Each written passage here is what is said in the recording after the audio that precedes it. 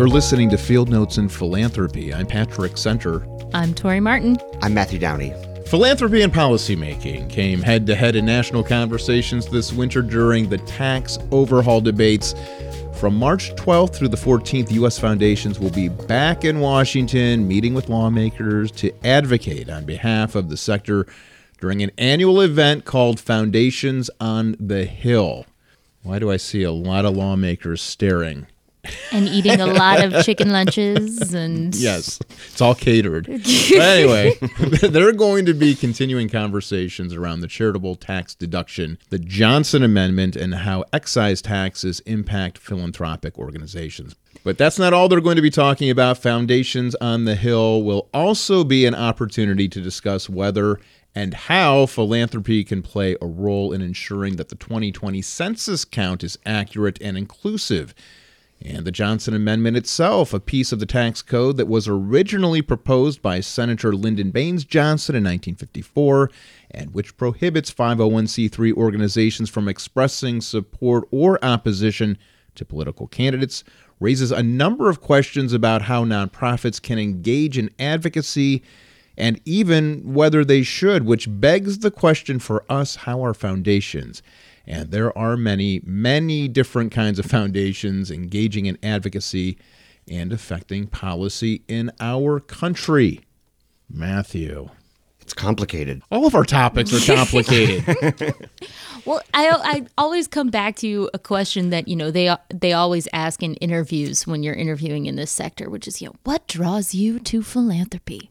And for me, I have always loved the concept that if you have the money, you can do what you want for the most part. You can accomplish something if you have millions or billions of dollars. You can't accomplish something if you have $100 or if you have $10, depending on what it is that you want to accomplish. But you get into trouble when what you want to accomplish is a law, is a policy. That's where things get difficult. It's one thing to clean up the park down the street. It's another to put a millage in place to support parks on an annual basis from taxpayer dollars. Generosity is normally not a part of that policymaking process. Well, I think people would probably argue with you one way or the other, depending on what policy they're talking about. But yeah. I think what you wanted to accomplish, right? So you can have all the money, but did you get out of the process what you thought you were going to get or what you desired to get is an issue at play too. And understanding how to impact change matters. And I think that's part of the conversation that we have today, right? Yeah, absolutely. How you want to impact change and what you can do. I think it's part of this ongoing conversation for us around just gaining a greater understanding of what philanthropy can do, should do, is doing, wants to do in the future. Lots of conversation around the Johnson Amendment. You cannot back or oppose political candidates, but what can you do in a political arena that isn't specifically related to one party, one person, or is related to a party, but there's a lot of questions there. This notion of the foundations going to the Hill and doing lobbying, I think there's really two sides of it, that they're lobbying for themselves and how they can go about doing their work, but there's also the issues that they're concerned about and trying to push those forward. And I think that foundations so often want to be in the background, and they're not always out in front of the issues they want their grantees to be. And so I think there's a challenge there that they're sort of advocating for themselves, which has to be uncomfortable. And then there's the lawmakers who have varied understanding of how foundations work. And then as they change over and as we see politics going to these more extremes, that means there's new political actors that are perhaps interacting with foundation people for the first time. And so it's got to be awkward. At least there's catering. Yeah, at least there's catering. That's right. We feed people. They feel better. You hope they're listening, and then they take a nap. Right. And then that's when you give your keynote, right? Yeah. But, it really matters because there's some, incredible moments where I was thinking about Head Start today. And Head Start really was a project that had Ford Foundation investment and that it proved successful. And so then Head Start was able to transition the funding of it over to be a public policy matter that then gets implemented, and a lot of important work gets done in providing educational opportunities to families and children who really need it. So what they talk about matters, and so regardless of the awkwardness of the exchange, maybe. You're listening to Field Notes in Philanthropy. The Council on Foundations, a national network of grant-making foundations and corporations that is based right outside Washington, D.C., is one of the key partners organizing this event. Vicki Sproul is president and CEO of the Council on Foundations. You've joined us to talk about the event and the Council's place in this conversation. Vicki, how are you doing? I'm great. Thank you. I'm delighted to be here. And thanks for joining us. We also have another guest for the show today, and we'd like to bring into the conversation right from the get-go. That is Dr. Jason Franklin, W.K. Kellogg Chair for Community Philanthropy at the Dorothy A. Johnson Center for Philanthropy at Grand Valley State University. Jason, thanks for joining in. Thanks, Patrick. It's nice to be here. Yeah, and you do a lot of work around how foundations have engaged in social justice advocacy and impacted policymaking. We're going to start out with Vicki. Tell us about the Council on Foundations and the type of foundations and corporations that you work with. Sure. So the Council is the leading national association of about 1,000 foundations and grant makers, and we work with foundations of all types and sizes in every community across the country. We also have global members, and they include community foundations, private foundations, and corporate foundations. And we do three things primarily. First, we help to give voice to why philanthropy matters, and we tell the story of philanthropy by sharing and amplifying how philanthropy is addressing some of the nation's greatest challenges. Second, we advocate for tax policy legislation and regulations that encourage charitable giving in this country, a culture of charitable giving. And third, we help strengthen the field by engaging our members, challenging our members to embrace new thinking and approaches, whether that's through professional development opportunities or convenings and gatherings of all types and sizes on both the practice of philanthropy, how they do their work, as well as the issues that their foundations are supporting and are involved with. So when you are encouraging foundations to be active in the public sphere, I think that's an important element of this podcast and having a conversation about sort of where politics and policy and intersect with philanthropy. You know, what comes to your mind in terms of engaging on the Hill and really thinking about what are the issues that we see going around in society today? What are some of the things that you think about when you're sort of either advocating or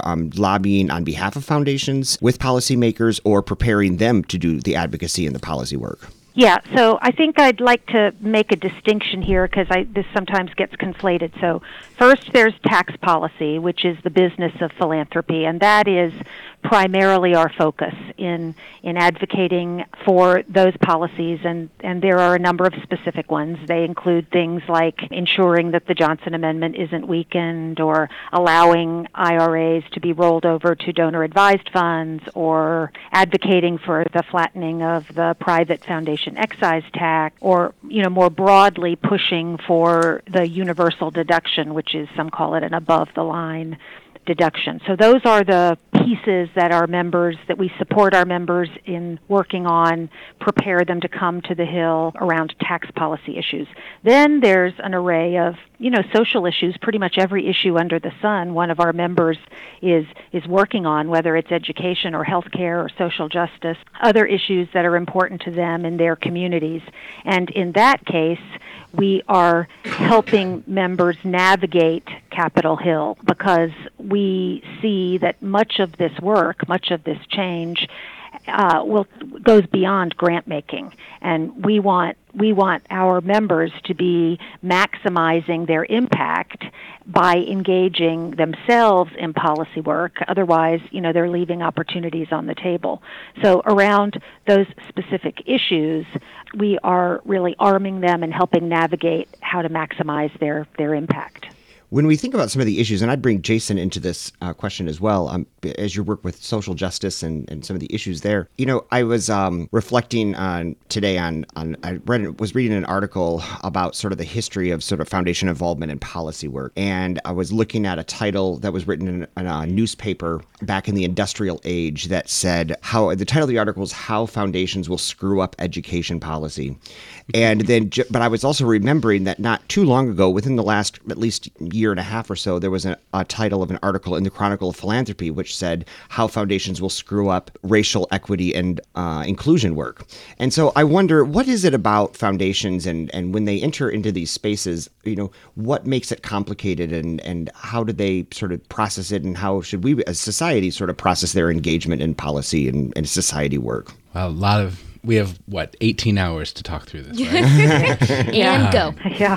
I mean, when we think about foundation engagement and policy reform, one of the things that's so important to acknowledge is that foundations play an outsized influence in the policy process because compared to donors or corporate funders or others, because they are what I call concentrated sources of social capital.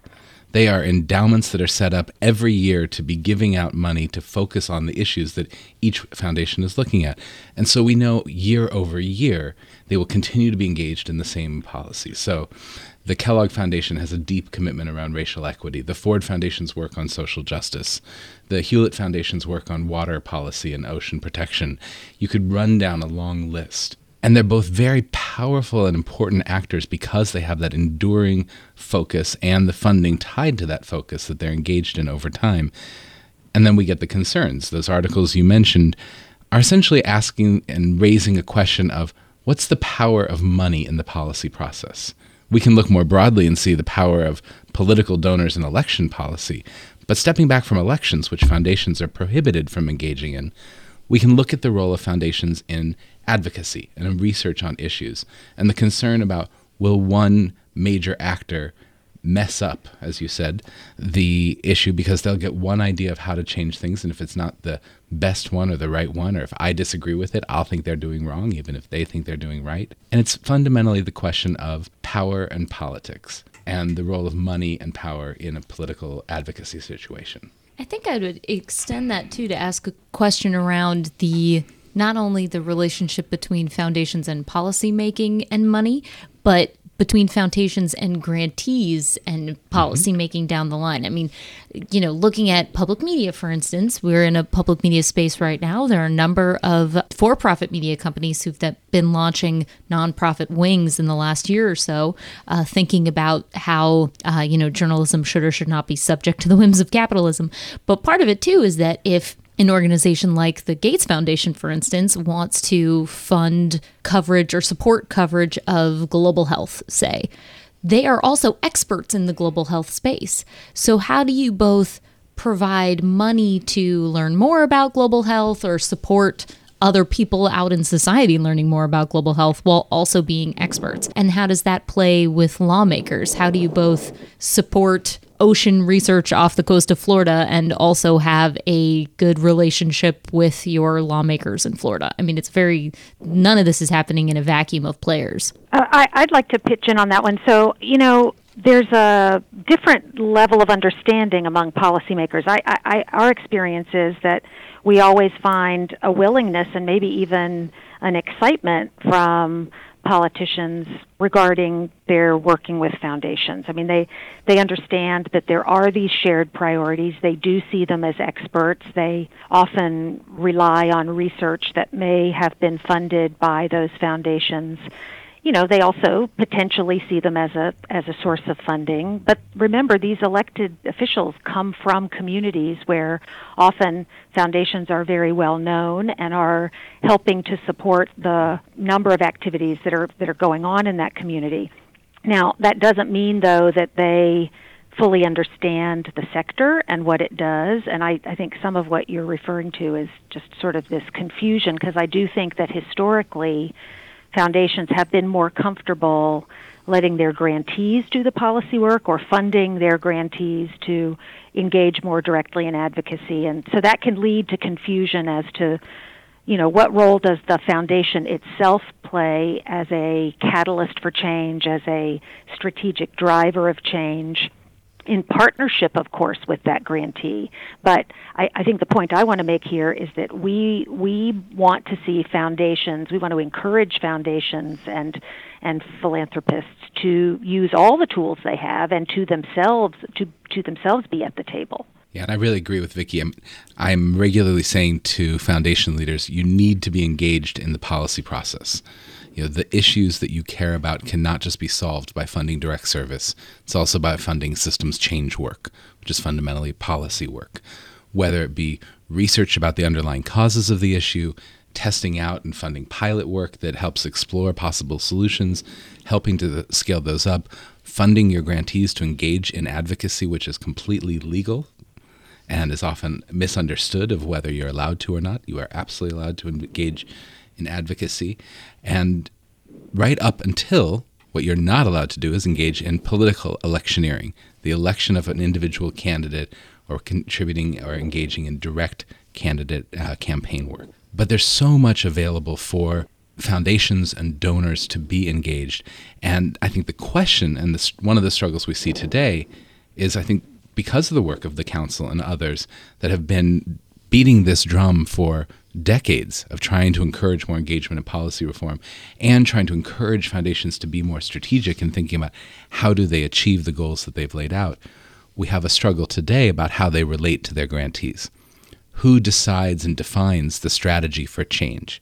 Who articulates the complexity of the advocacy campaign that's going to be taken on, or even the definition of the issue that is being trying to be solved? And foundations have a lot of power because they are the grant maker in that relationship to push forward their strategy.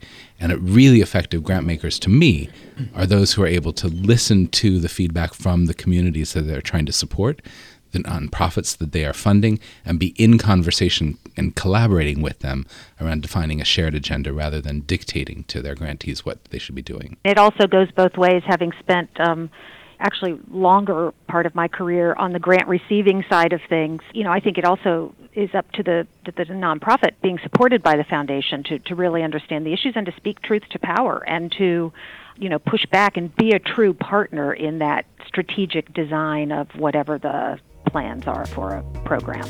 Absolutely. So it goes both ways. You're listening to Field Notes in Philanthropy.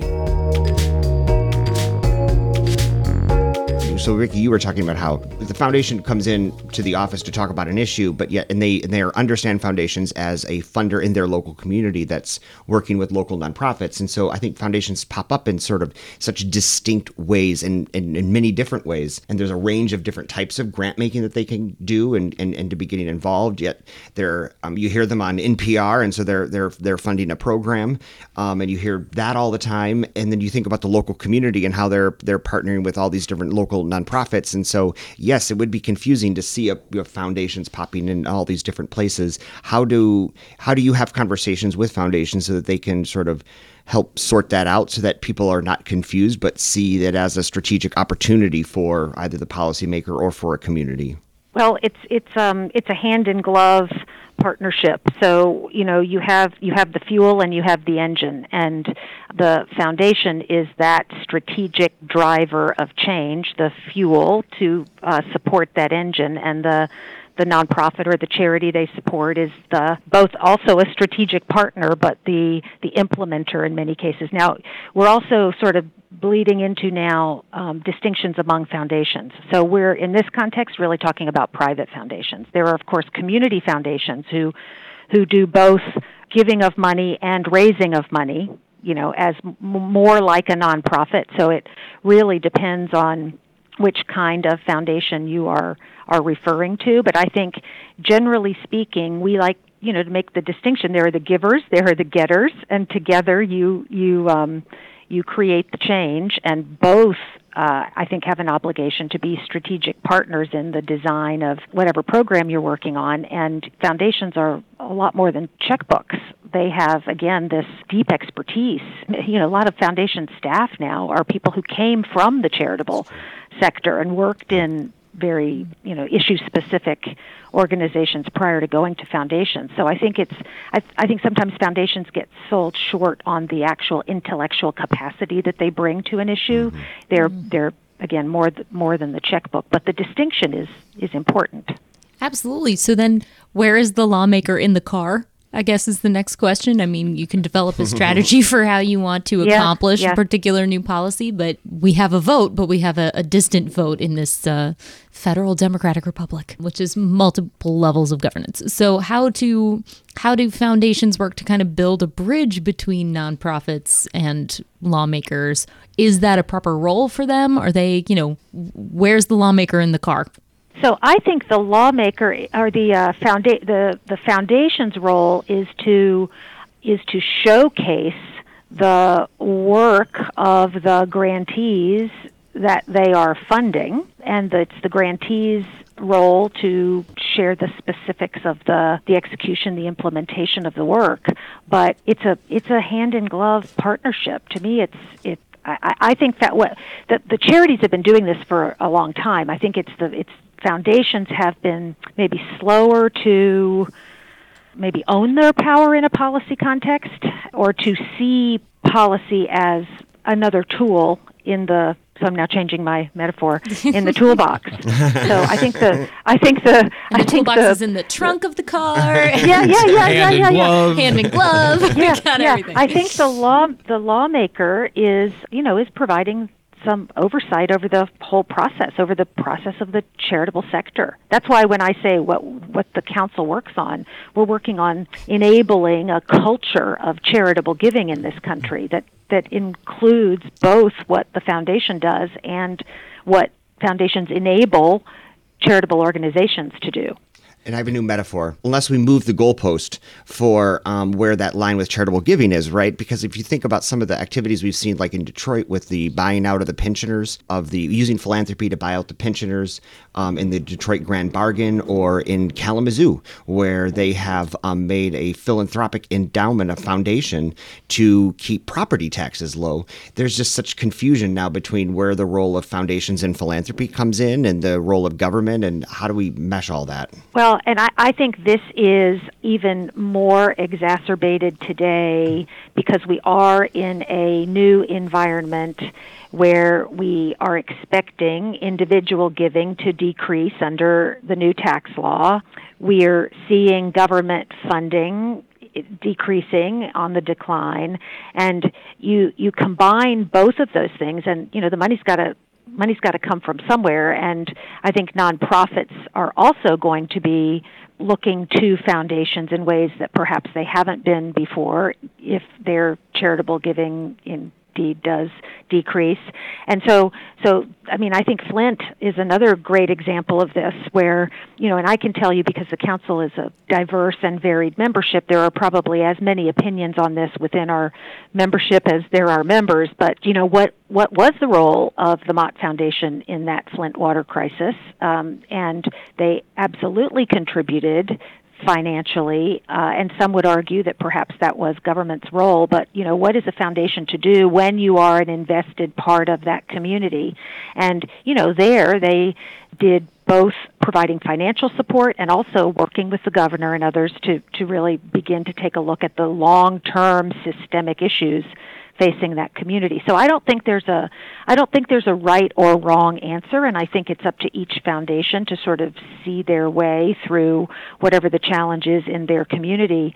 But you're right that the lines have gotten more blurred.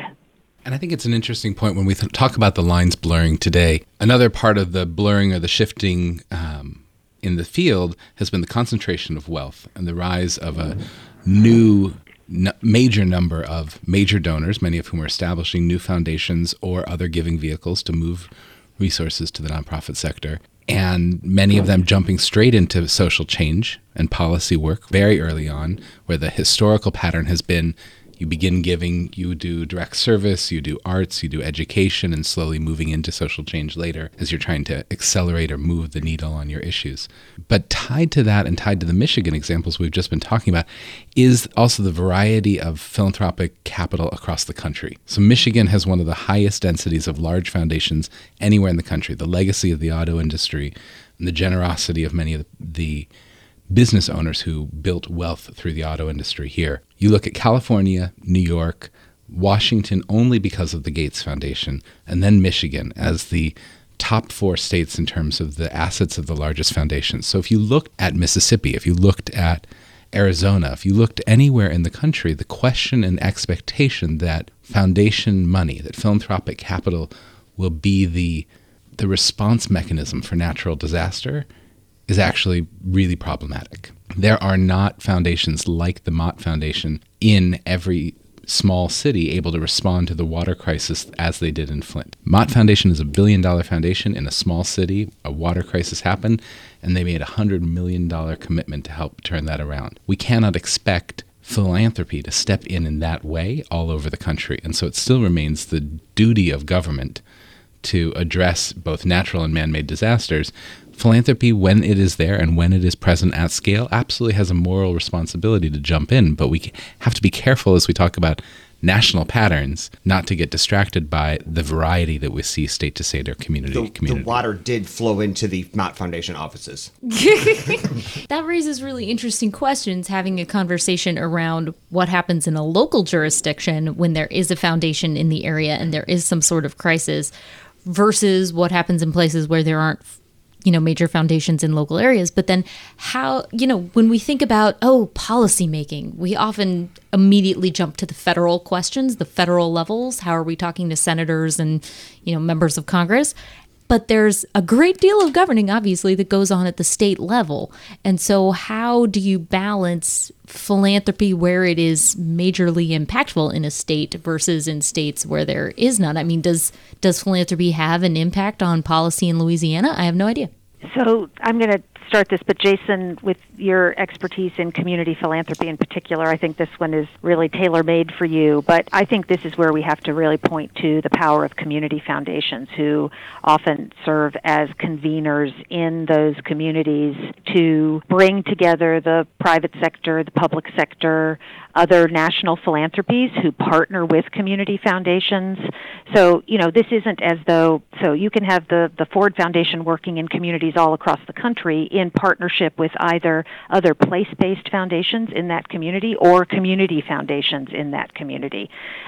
So I wouldn't want to suggest that, so while I agree with what Jason said, that there are communities where there are no large private foundations, that doesn't mean that the philanthropic community may not be serving that community, because there are, wonderful partnerships and leveraging of resources happening all across the country on these issues that transcend geographic boundaries like healthcare and education and social justice.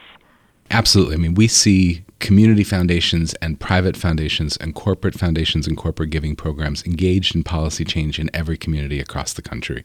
Urban and rural, coastal and Midwest and South, large communities, small communities, the engagement on policy issues is consistent. The type of engagement looks different. So community foundations play a very unique and powerful role in many communities as being a both fundraiser and grant maker and a convener of community conversations and increasing conversation across the field about the role of community leadership, magnifying the impact of your grant making with your role as a leader and a convener, and to have a conversation. And to step back a little bit, some consistent patterns. So one of the things you had mentioned earlier, like how do foundations engage in policy change? So I looked at over 2,000 cases of foundation engagement in policy change across the country from 1969 to the present day. Narrow down look in depth at 20 different cases from health, environment, community and economic development, education, and we actually see very similar patterns regardless of size, regardless of issue, regardless of ideology. The role of foundations as credibility enhancers. One of the big things that happens if a foundation gives you a grant, you're seen by other community leaders as more credible because somebody vetted you and said, yes, you are worth engaging with. The acceleration, the movement acceleration, here's new money, go do more, do bigger. The capacity building to strengthen their ability to get their message out. The building of networks that they're able to do by bringing together their grantees and others in the community. And then somewhat problematically, their capacity to be an issue channeler. To say, we're going to go in this direction rather than that one for an issue. So take school choice as a good example, where you had funders engaged in many patterns around school choice. Two big ones, vouchers and charters. Funders really backed the charter movement. The charter movement has exploded across the country. Vouchers haven't been as vibrant an option in the school choice movement, in part because they haven't had the same resources to get their message out there. So there's some interesting kind of roles that foundations play across any issue that we look at. And you talk about consistency. Organizations feed off of consistency. That's how most organizations become successful. But if we take a look at that policymaker in the car, that face changes, right? Mm-hmm. There's turnover at the federal level. Here in Michigan, we have term limits, and the ideologies change as well. So are we seeing trends? Because you just mentioned some of the data that you were exploring. Are we seeing changes today kind of in that arena when we talk about term limits and ideology? Or has that pretty much been baked in all along? Or are there new challenges that need to be addressed? Well, I'll dive in here, and then Vicki, curious to hear your reactions too. That part of what makes foundations so powerful is that they are consistent. They will be here year in, year out. They're not going to get replaced through an election.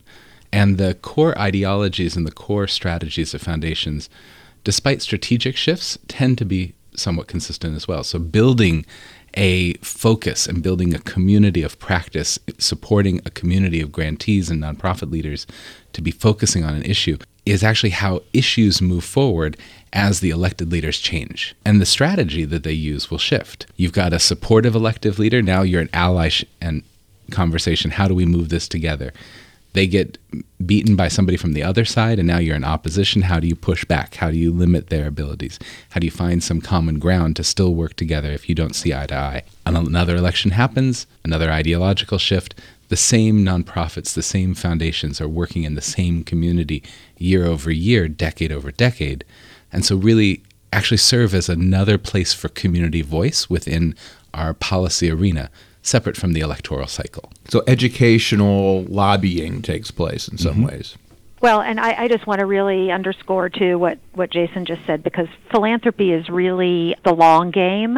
And so I think there is that sort of focus on the systemic root causes of problems for the long haul. And so philanthropy provides that perspective in spite of these ideological shifts. That doesn't mean they, as he said, don't have to adjust, but they're looking at longer term time horizons, which corporations don't always have the benefit of doing, and politicians certainly don't have the benefit of doing. Although I will say, and this is one of the interesting things in the last few years, the pace of policy change is accelerating and the polarization is magnifying.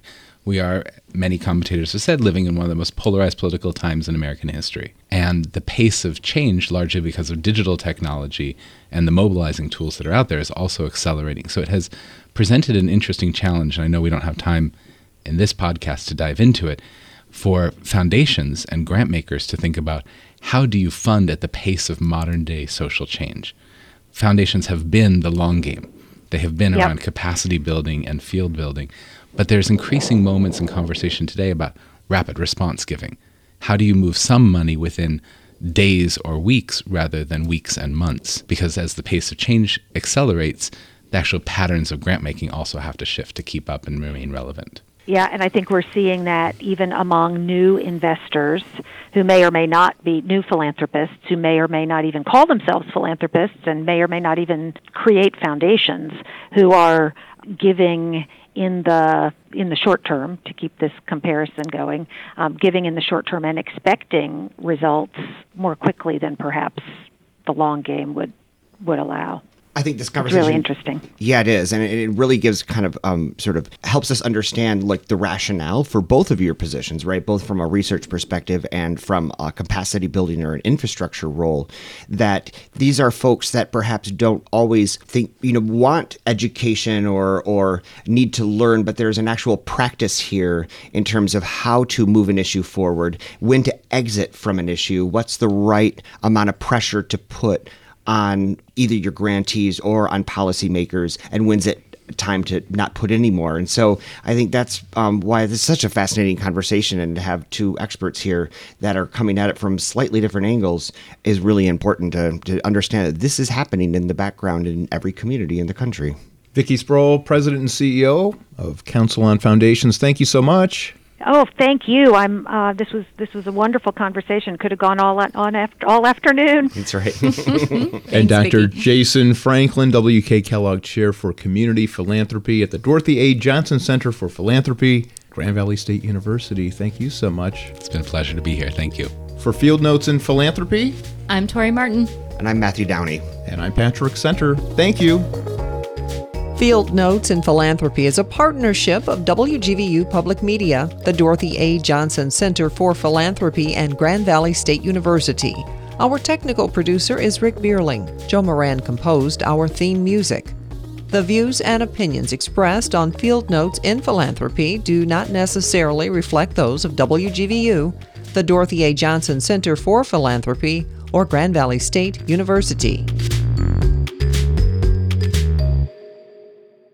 What time is it? I feel like we knocked that one, out. I feel like we've been here all day.